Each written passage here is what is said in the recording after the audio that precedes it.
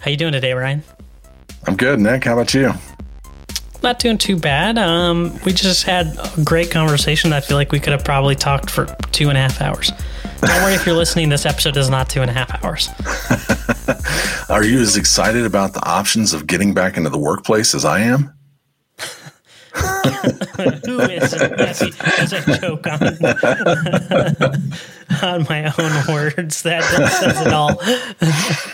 No, we spent a lot of this conversation really discussing sort of the dynamics of what business leaders are dealing with as they're trying to re-envision what the workplace looks like, how they're bringing people back into the workforce, whether or not that's going to be the same type of model that they operated under previously, or how they might be innovating and evolving around their talent resourcing and how they're procuring new talent. So we covered a lot of territory, and I felt like it was a pretty robust episode dealing with just about every direction we could take with that topic.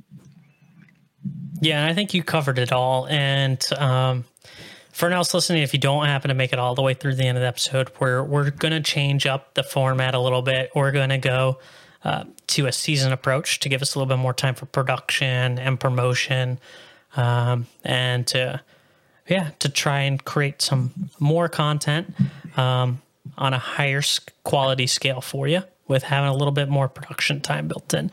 So if you want to hang that out, I'm going to take that whole clip, separate it, put it in the feed separately. So just look out on your feed. You'll probably see a post about that soon if you don't happen to make it through the end.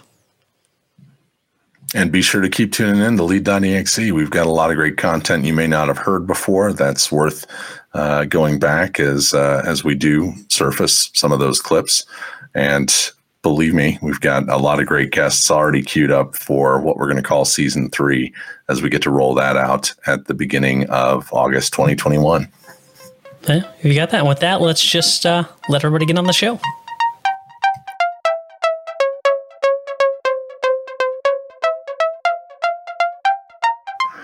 Thanks for joining us for another edition of Lead.exe. I'm Brian Comerford in Denver, Colorado. And I'm Nick Lozano in Washington, D.C. And today we're talking about, what are we talking about, Nick? So people aren't aware. I don't know when somebody's listening to this, but it's March of 2021, and at least here in the States, things are starting to kind of open back up. People are getting vaccinated, and it leaves leadership with the question of how do we get back to work? And in some of my discussions with, some IT leaders across separate industries, there's this fear of when you're asking people who've been working remotely for a year to come back to the office, that they have to be back in the office 5 days a week. There's this worry that it's going to drive talent away. And we've seen companies like Atlassian say, you know what, you only need to come in the office 4 times a year. We don't care where you live. We don't care where you work from. Just those 4 times a year, we expect to see you. And it's opening up the talent pool. And you and I had discussed, too, that a company like Basecamp has decided they pay the Chicago rate for a developer or for somebody who works for Basecamp. It doesn't matter where in the world they're based. So we're starting to even see pay not be pegged to where somebody lives, just being pegged to where the HQ is. And you gave a great example of that, too, when you're talking about an organization in Denver who hires, across the United States, but they pay the Denver rate. Yeah, that's absolutely correct. Yeah, it was a little surprising to me to hear because other than examples like Basecamp, that was one of the first times that it had really surfaced to my awareness that it was happening. But I was talking with a consulting firm that was trying to do some talent recruitment. And, through that process of discussion, I discovered that they were really, looking in a lot of other markets where the cost of living was considerably lower, and yet they were still willing to pay the Denver rate and use that as a form of enticement for their recruiting efforts, right? Because it ends up being, pretty appealing if you're in a marketplace that is maybe more rural or, is just in an area of the country where maybe housing is less expensive than in places like Denver or DC. And yet you're getting paid at a rate as if you were having to meet those cost of living expenses in that area. So I found that really interesting, that as really an enticement or a perk as part of their recruiting outreach, that was something that, that they were kind of leading with, fully expecting that they were going to be onboarding folks that were in different geographies than their Denver office is located. Yeah, I think it's a great perk too, right? And you and I have talked about this before, and I think Basecamp has been doing this since long pre these pandemic days, because I think I remember reading it in the remote book or something like that, right? And that book's about 5 or 6 years old at this point in time. Sure. But I think it's a great perk, right? And it makes it easy for companies' HR departments to look and not try to figure out what the salary should be where somebody else is. And I imagine from a recruiting perspective, even as the recruiter, it's got to be difficult, right? Because what are they going to get? Like a budget range? And then it's basically like a bid process. It just seems really weird, right? It's like, go find me the best developer in the cheapest area that you can so that the cost is the lowest, right? When that's not necessarily the way you look for talent. And, government contracts can be a great example of that. They don't necessarily get the best quality, but they buy the cheapest quality because that's what, some regulations are, that they have to get the cheapest contract. So I think it's a great ad, and something like that, being able to work remotely, is better than, the naps and the chefs locate at a location, the unlimited vacation. To me, those are two bigger things that I see more organizations can be willing to open up with.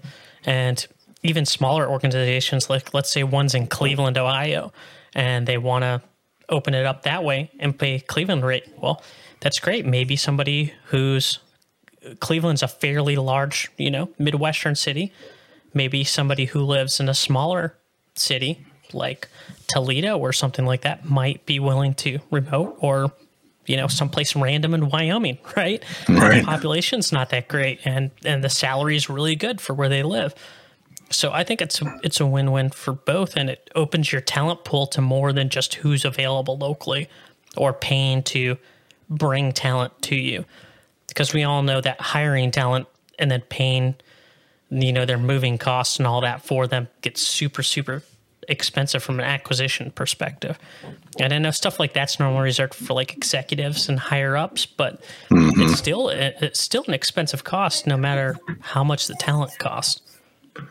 Yeah, well, I think we've seen a couple of new factors, right? I mean, on the one hand, this is what I've heard referred to for a number of years as the inshoring model, right, versus outshoring or offshoring. We've done a lot of the,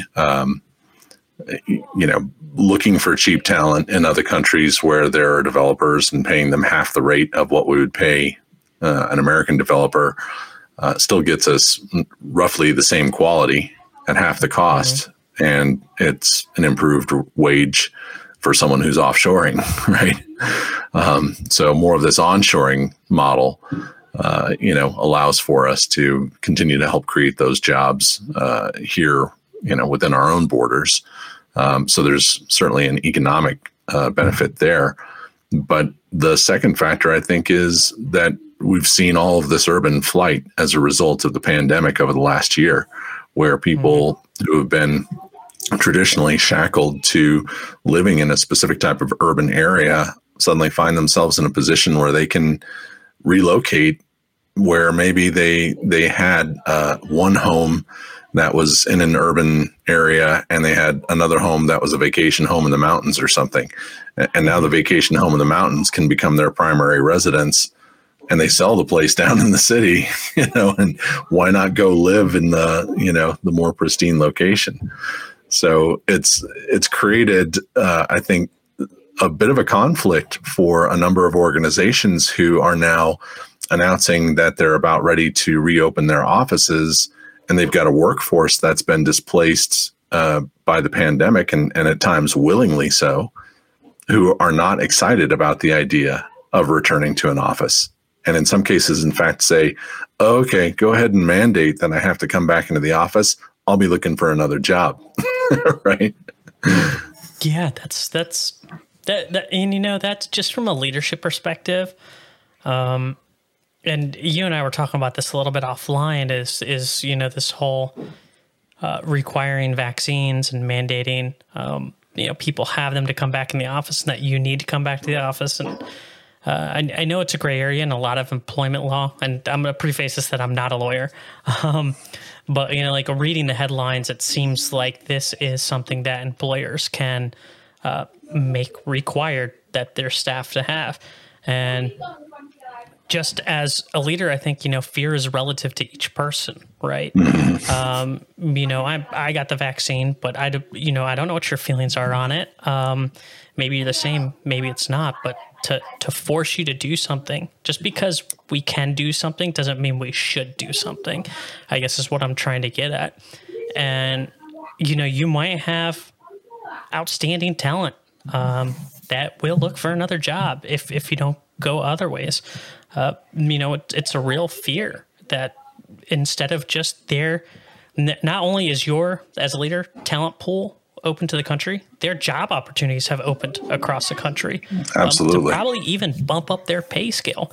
If you're not in one of the hotbed cities like New York, San Francisco, DC area, Miami, where it's like super expensive, where wages are paid really high, what's stopping you from looking somewhere else? Like you said, it's going to drive people, I think, to really move around and move positions. I think if it goes along that path where everyone starts getting mandated.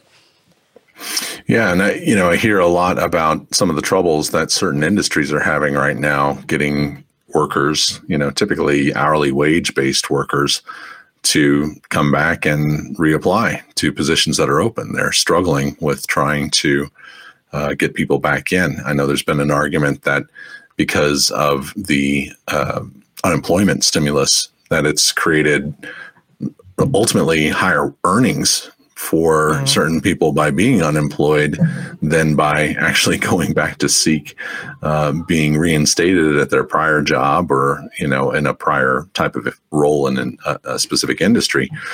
So it's also, I think, created a need for us to examine, again, from a leadership position, right? If you're not able to fulfill some of those jobs, then it's possible that they were already, undesirable from a wage-based perspective to begin with.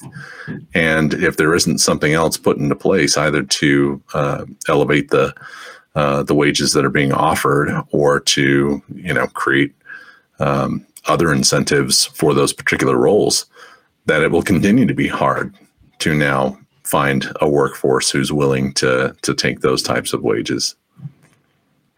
Yeah, I think you're completely right. It's going to be a recalibration, right? We've seen that in the hourly thing. I read an article the other day that, restaurants are having a hard time finding talent to come back. And I think that's a symptom of, that those were lower earning workers, right? And a lot of times when you work in the restaurant industry, you don't get paid leave, you don't get sick pay. So what happened? They got an opportunity to look for other jobs. That gave them sick time, gave them pay. So I think we're going to see a shift in talent, and some people, I feel like, just are going to early retire. Right? We got the baby boomers. A lot of them are in retirement age, and they just work from home for a year. Getting some of those people to go back in the office, they might not do that.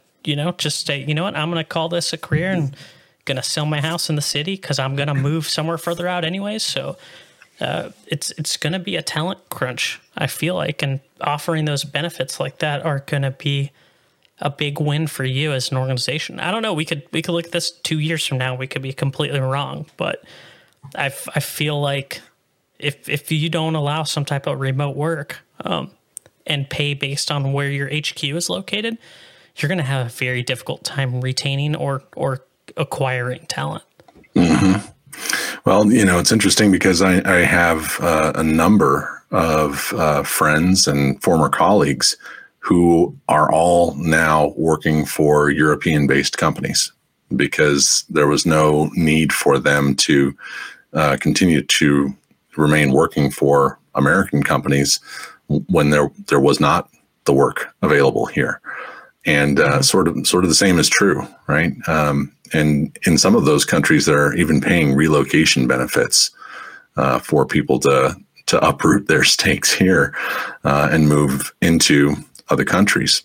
And globally, when you look at the makeup of other developed nations, I mean, you're talking about a lot of countries where cost of living is at a higher standard and base pay is at a higher standard. And there are other services that are actually included in taxes. So I know this is opening the whole can of worms on a lot of political, domain where we hear complaints about socialism or socialist countries. But when you really look at it, we've got socialist capitalist countries in the entire Western developed world, and predominantly in the most developed of the Asian nations as well.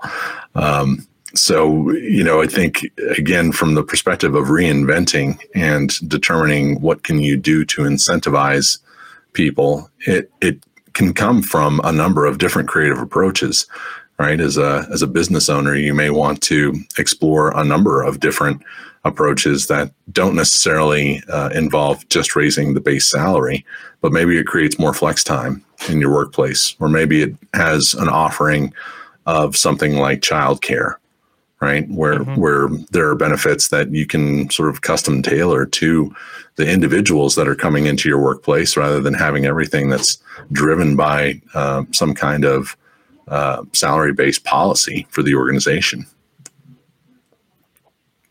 Yeah, and I think without even, getting the political side of it, I think now is a great time for organizations to look down at what their benefit packages are, what they're offering, and what's out in the marketplace. Like what are companies doing that you should notice? And it's even companies outside of whatever your industry is, right? Take a look at what Atlassian did. That's an extreme example. As a tech company, they're a little bit different. But still, it's like, look at it and chew on it and think about, what would it take to do that? What would your organization look like if you did that? And maybe it's something completely illogical for what you do, your industry. Maybe you have engineers that work on manufacturing equipment. It's impossible to do that. But it doesn't mean that there aren't days where they can swap, stay home. You can kind of do some of the same things with them, give them some type of benefits, because I'm always of the mind that, if you take care of the people that work with you, they'll take care of the business. It just works that way. I find is if you take care of people, they're more than willing to return the favor if they feel like they're valued and their contributions are there and you reward them for that. I think there's a lot of data to support that. If you've got employee experience as one of your areas of your corporate strategy, then part of what that means is you're creating an experience where you have fantastic retention with your employees that are already in place. And when you've got that kind of culture, it drives a pride in the work that I think you can just feel that energy when you walk into a company that's of that type. And consequently, what that means is now you've got people who are happier, more satisfied. That's going to translate into how they interact with your client base, right? And potentially can help drive greater client satisfaction as well, along with greater retention for, whatever your client base is for the industry that you're in. Yeah, it's like you said, it's taking care of your people, right? If you're in leadership, your number one customer is your employees, really. That's the way I feel about it. It doesn't matter what you sell. It doesn't matter anything else. Everyone who's tactical will take care of that stuff. If you do your job and take care of the people, things will happen and things will get done.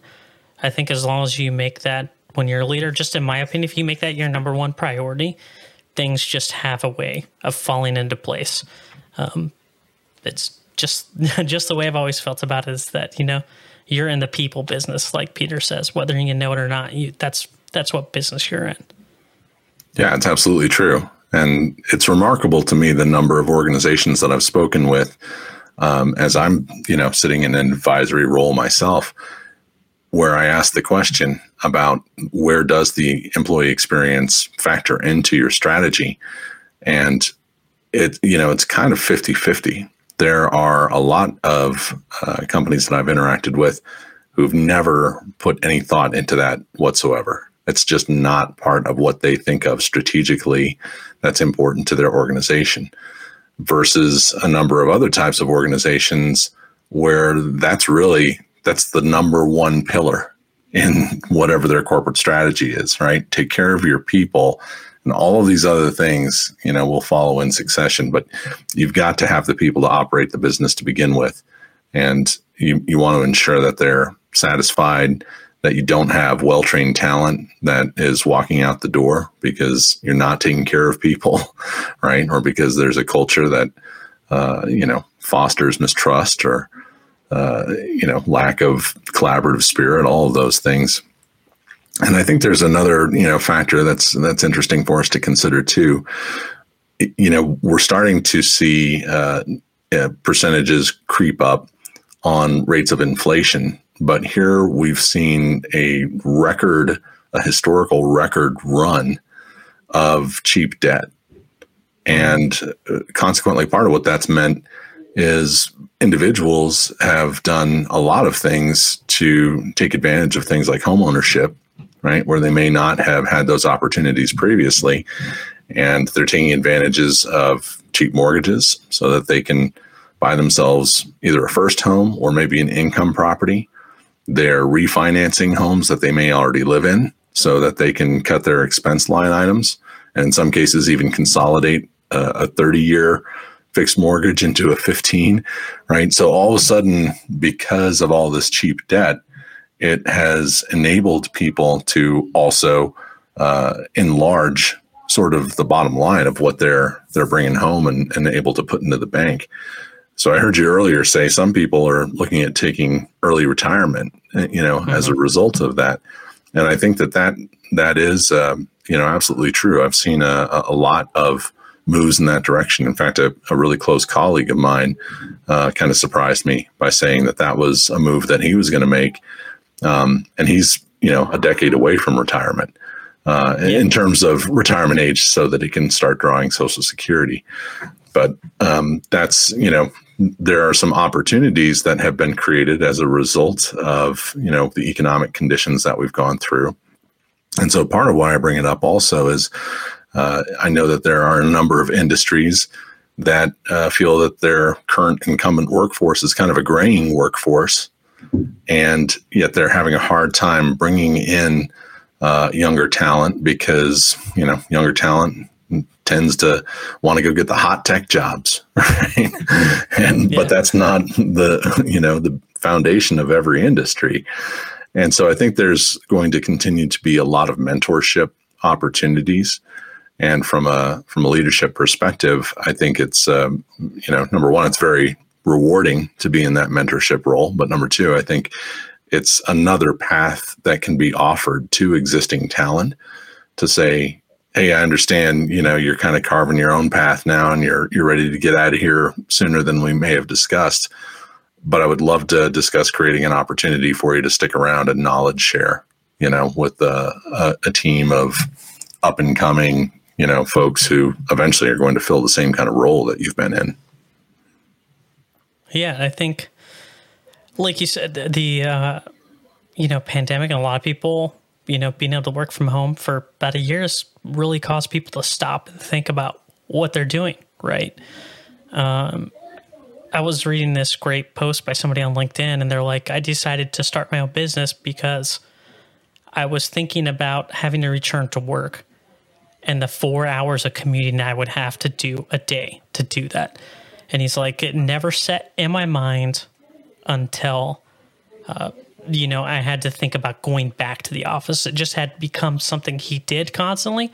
So he never thought about it. So it kind of has hit a point where it let people kind of stop and reflect on what they're doing, to think if what they're doing is what they really want to do, or if they've just been kind of chugging along because that's what they've been doing. It's been the status quo for them for a while. And I would totally give somebody credit if I remembered who it was when I saw it. But if you're out there and you're listening to this and that was you, just let me know. But I don't mean to not give you credit. But it's a great reminder that a lot of times as human beings, we don't stop to think about the things we're doing sometimes, and if it still makes sense what we're doing. And that's, like you said, your colleague who's going to retire early. Maybe they just had the time to sit there and think, you know what, I don't want to do this anymore. I'd like to retire while I'm still young. Don't need the 6-figure a year salary anymore. I can make it work on less than that and move out further. So it's been a real point of reflection for people, I think. I think so too. I've known a number of people who have actually started businesses during all of this, which is, really inspiring. And talk about a leadership move, right? I mean, going from, I know one person who was in a very subordinate role, but what she figured out was a way that she could actually optimize making sales through creating an Amazon store during the pandemic, when so many people were suddenly shifting into, more of a purchase online and have it delivered to my home kind of model, and has been able to break away and, is now taking a lot of steps to continue to extend the schooling that she never completed, so that she can elevate herself into a place where she feels really confident as a business owner, even though she should already have that confidence. She made the move, and she's profitable, and it's the only thing she needs to do right now. I love that. And I love hearing stories like that, because I always feel like people are hesitant to start businesses because they're like, well, why would somebody listen to me? Well, why not? Right? Like it doesn't matter that you didn't go to Harvard and get an MBA from MIT. Like, at the end of the day, I don't ever remember asking consultants or vendors, hey, where'd you go to school? Like, how many years of work experience do you have? Like, no, you're asking for results, right? You're like, can you produce this result? Prove to me that you can produce this result, right? We don't ever, a lot of times, look at these credentials. I feel like a lot of times people get in that perspective. They think of it as like, this person's hiring me to do this, but like, no, they're hiring you as an organization to complete some task. Like I said, they pay for results. And hearing stories like that, I think it's just people have taken the time since they've been home to say, okay, well, I can produce this result. And they've had the time because, like that one person I was giving earlier, that 4 hours of commute's gone. So now he's got 4 hours a day to work on a side hustle. Right. And you still have time to pick up the kids and do everything else that you did before if you happen to have a family. It's been, like I said, a real reflection point, I think, for people. And we're going to see that probably disrupt a little bit of the talent market, probably some people doing career changes and stuff like that. I talked to somebody the other day, and she's like, hey, I want to make a jump into IT, but I'm not 22 years old. You don't have to be 22 years old to work in technology. I was like, technology needs more diversity. We need more women in technology. We need, people of all ages and genders and everything. It's too, white male dominated, like a lot of things are. And I was like, you can bring value. Don't feel like, don't let an age or a gender or something hold you back. There's opportunities there. Yeah, I absolutely agree with that. And, I've valued having very diverse teams. I've been lucky that as someone who has led many of those teams, I've had the benefit of being able to be the recruiter as well. It's always been something that I've really put forward as a value in my own exploration for talent, is not just looking for who's got the best credentials, but who's got sort of the best mindset, who's got really some of the soft skills to go along with what the role is going to require. Who's going to harmonize with the team? Who's going to bring some of that diversity of thought? All of these factors that they're different than just checking the box on filling a role. It's like, yep, you've got your degree in cybersecurity, and I need to fill a cybersecurity role, and that's enough. It's about a lot more factors than that. So, and like you said, the soft skills are the things that are hard to teach. We can teach anybody about cybersecurity and running, Kali Linux and pen testing machines, but doing the soft skills, that's the stuff that's hard to teach. And when you interview somebody who has all those soft skills, sometimes for me at least, it can outweigh the technical skills, because we can always bring somebody up to speed. Yeah, there's no question about it. And again, I think part of the point that I was driving to is now with sort of this unlimited reach in terms of who you're willing to bring into your workforce from a talent pool. It's not going to be true for every type of business. If you've got to have hands-on with certain types of work, then sure, obviously this won't apply. But for many of these types of roles, how many businesses have been vacant? How many buildings have been vacant in downtown DC since this started? A ton. Yeah, same is true in Denver. And I don't know that that's ever going to change. And so consequently, I think there's also going to be some fallout that we see with some of these commercial real estate spaces, right? Because the need for all of these office buildings, it's going to go away. There's going to be, there may be a lot more of these WeWork and Regus, types of setups where people can come in and have more of a hoteling setup, for their temporary workspace. But I think the demand for having big behemoth corporate offices is going to go away. And part of that will come from the fact that I think a lot of leaders at corporations are going to realize, hey, we just went through the world's largest test case in whether or not remote work can be productive.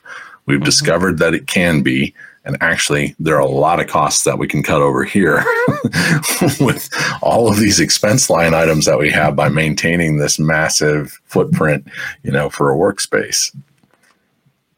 Yeah, exactly. And I think even for the companies where, like, let's say you're a small regional MSP and in a small city in rural Illinois, that could be a boom for you too, because you might get somebody who's like, hey, I'm leaving Chicago. And you might be able to get physical talent in your door that you didn't have access to before, because they don't want to commute in anymore. They don't want the high mortgage, and they decide they're going to move out further. So it's kind of like that quote where it's like the future's already here. It's just not evenly dispersed, right? And I can't remember. That was in one of it was either in like Rework or Remote.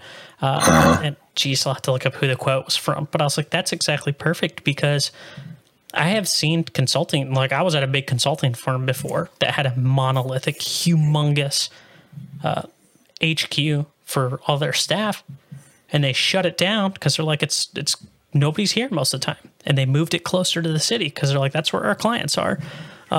So I think we were already starting to see that happen, and this just kind of, was a shot in the arm and accelerated it. Yeah, I think that's a good point. And, I like that you brought up the book Remote. I heard you mention it earlier in the episode, but, that's one of those areas where, I don't think there's a lot of media that's been written about it. And, much of what we've seen sort of in the blogosphere, has often been very critical about remote work. I know we've talked previously about, posts that talk about working remote is really just about wasting time and, having more time to invest in social media. But again, we've just gone through the world's largest experiment in what remote work can look like and whether or not we can measure its productivity. I think it's fair to say that we've had a pretty successful test. I would think so too. And just because I looked at that quote real quick, it was William Gibson. That's what I thought. Yeah. The future is already here. It's just not evenly distributed. But like you said, I think it's surprising that you said that because, like the KPMGs, the Deloittes, the Accentures, the IBMs, who normally do the gigantic white papers, have all dealt with remote workforces. And to think when I stopped and I think about it, I was like, I don't think I've read one single report from them about remote work, and that's how they all operate. It's like, that's interesting. I'm like, they're perfect for writing the use cases for those because they've been doing it for 20, 30 years. Because that's what you do. You hire KPMG to come do some huge SAP implementation somewhere, and people never see the consultants. Some of them are a mix on site. Some of them, work from their homes full time. So I think it would be interesting to see a use case from somebody big like them to show that it works even on a humongous global level. So it's just interesting you said that, and that had just popped into my mind. Yeah, that's a great point. And, again, I think part of what happens when you're sort of in that consulting space is you often get so caught up in advising others about how they should be doing things, you forget that you need to be eating your own dog food, right? And I think that's kind of the wake-up call that a lot of companies are going through right now. And for those that are forward-thinking, they're putting some of those incentives in place to be able to say, hey, we feel like we've got enough data on what this looks like. And actually, we're pretty confident we can get talent that's as good, if not better, but we have to be competitive. And so here's what we're willing to do to ensure that.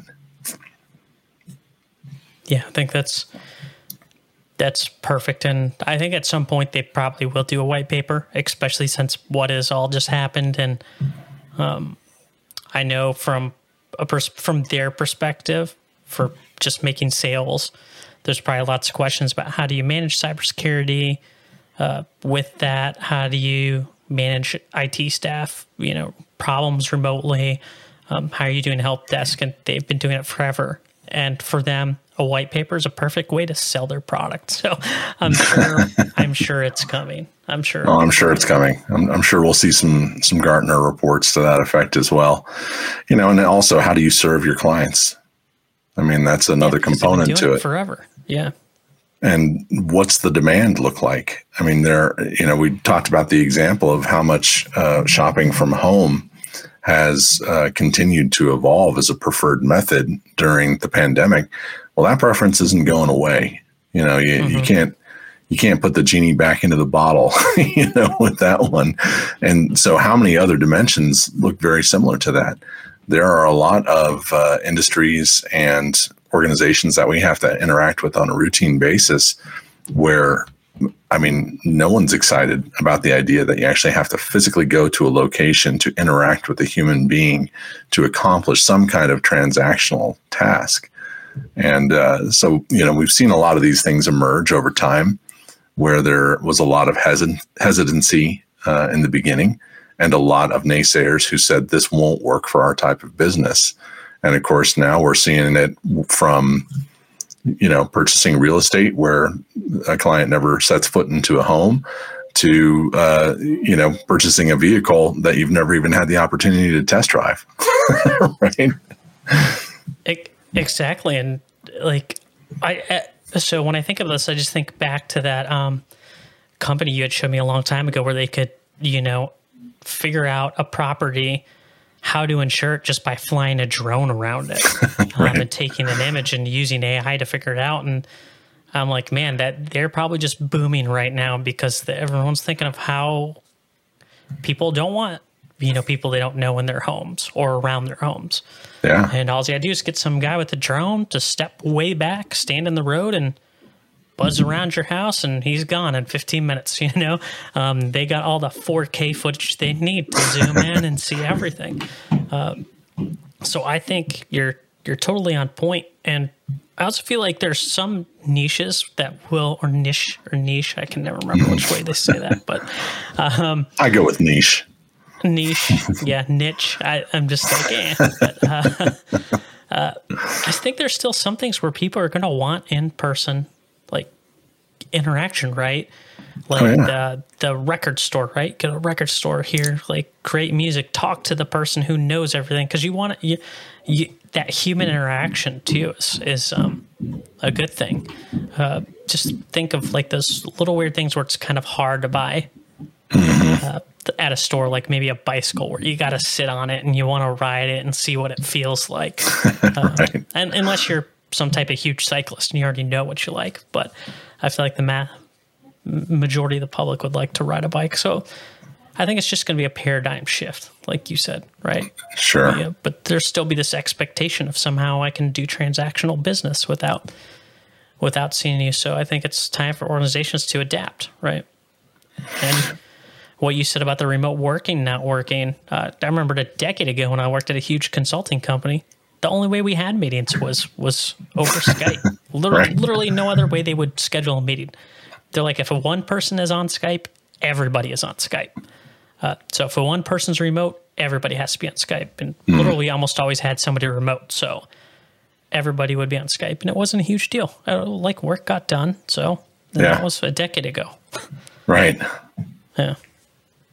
Well, there's plenty of room to innovate. And I think for leaders who are really on the fence about what they should do with their talent pool, whether they should invoke demands about bringing people physically back into the office, or they should start thinking about really instantiating some flexible options.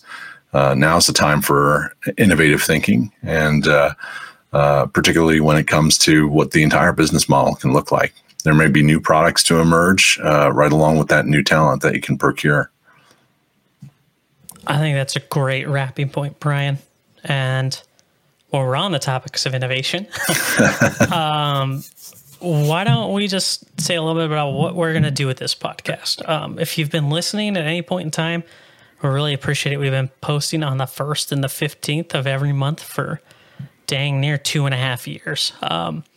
But what we have found is that as time has gone on, we've gotten busy. It's made it very difficult to keep that pace and keep episodes with interesting guests going and, you know, promoting them and everything. So we have decided to go to a season-based approach, 10 episodes a season. We're going to launch the next season. So this is going to be the last episode. You're going to hear from us for a little bit. I'm going to try to throw some clips in the feed while people are waiting of little snippets of old episodes. But we're going to go to a season-based 10 episodes starting in August to try to, you know, give us a little more time for production, to source guests a little bit better, makes it a little bit easier for scheduling if we got some production time to get people in, and to kind of go along more themed paths every season as we want to explore different things and different topics a little more in depth. Makes it a bit easier to bring on a guest for multiple episodes because it's, you know, in a season. So that's what we're going to do with the podcast. Do you have any thoughts on that, Brian? I just talked a lot. No, I think you explained everything well. There's, you know, a good rationale behind it. And we're following, you know, some other, I think, sort of leading edge podcast approaches to, you know, how it can be accomplished and still have some of our own work-life balance and also be better curators of some of the content that we're showcasing. So, you know, where does that put us today, Nick? Is this the end of season 2? Is that how we would qualify this? Let's just call this the end of season 2 and the next one season 3, right? Because I don't want to say it's like season 5 if we divide episodes up, because it's just like we'll figure it out. But yeah, just hang on the feed. I'm going to pull some small clips from some older episodes, try to throw them in the feed so that you still have some great stuff to listen to. And maybe you've been joining us only since episode 40 and didn't hear some of the other guests. So it's a great opportunity to go back in the feed, explore some content. And like I said, we appreciate everybody who listens, whether it's one episode or all 50-something episodes. We greatly appreciate that. Indeed, we do. Thanks for listening, and stick with us. We've got a lot of great content coming up, and a lot of great new guests already in the queue for season 3. All right. See you then. Bye.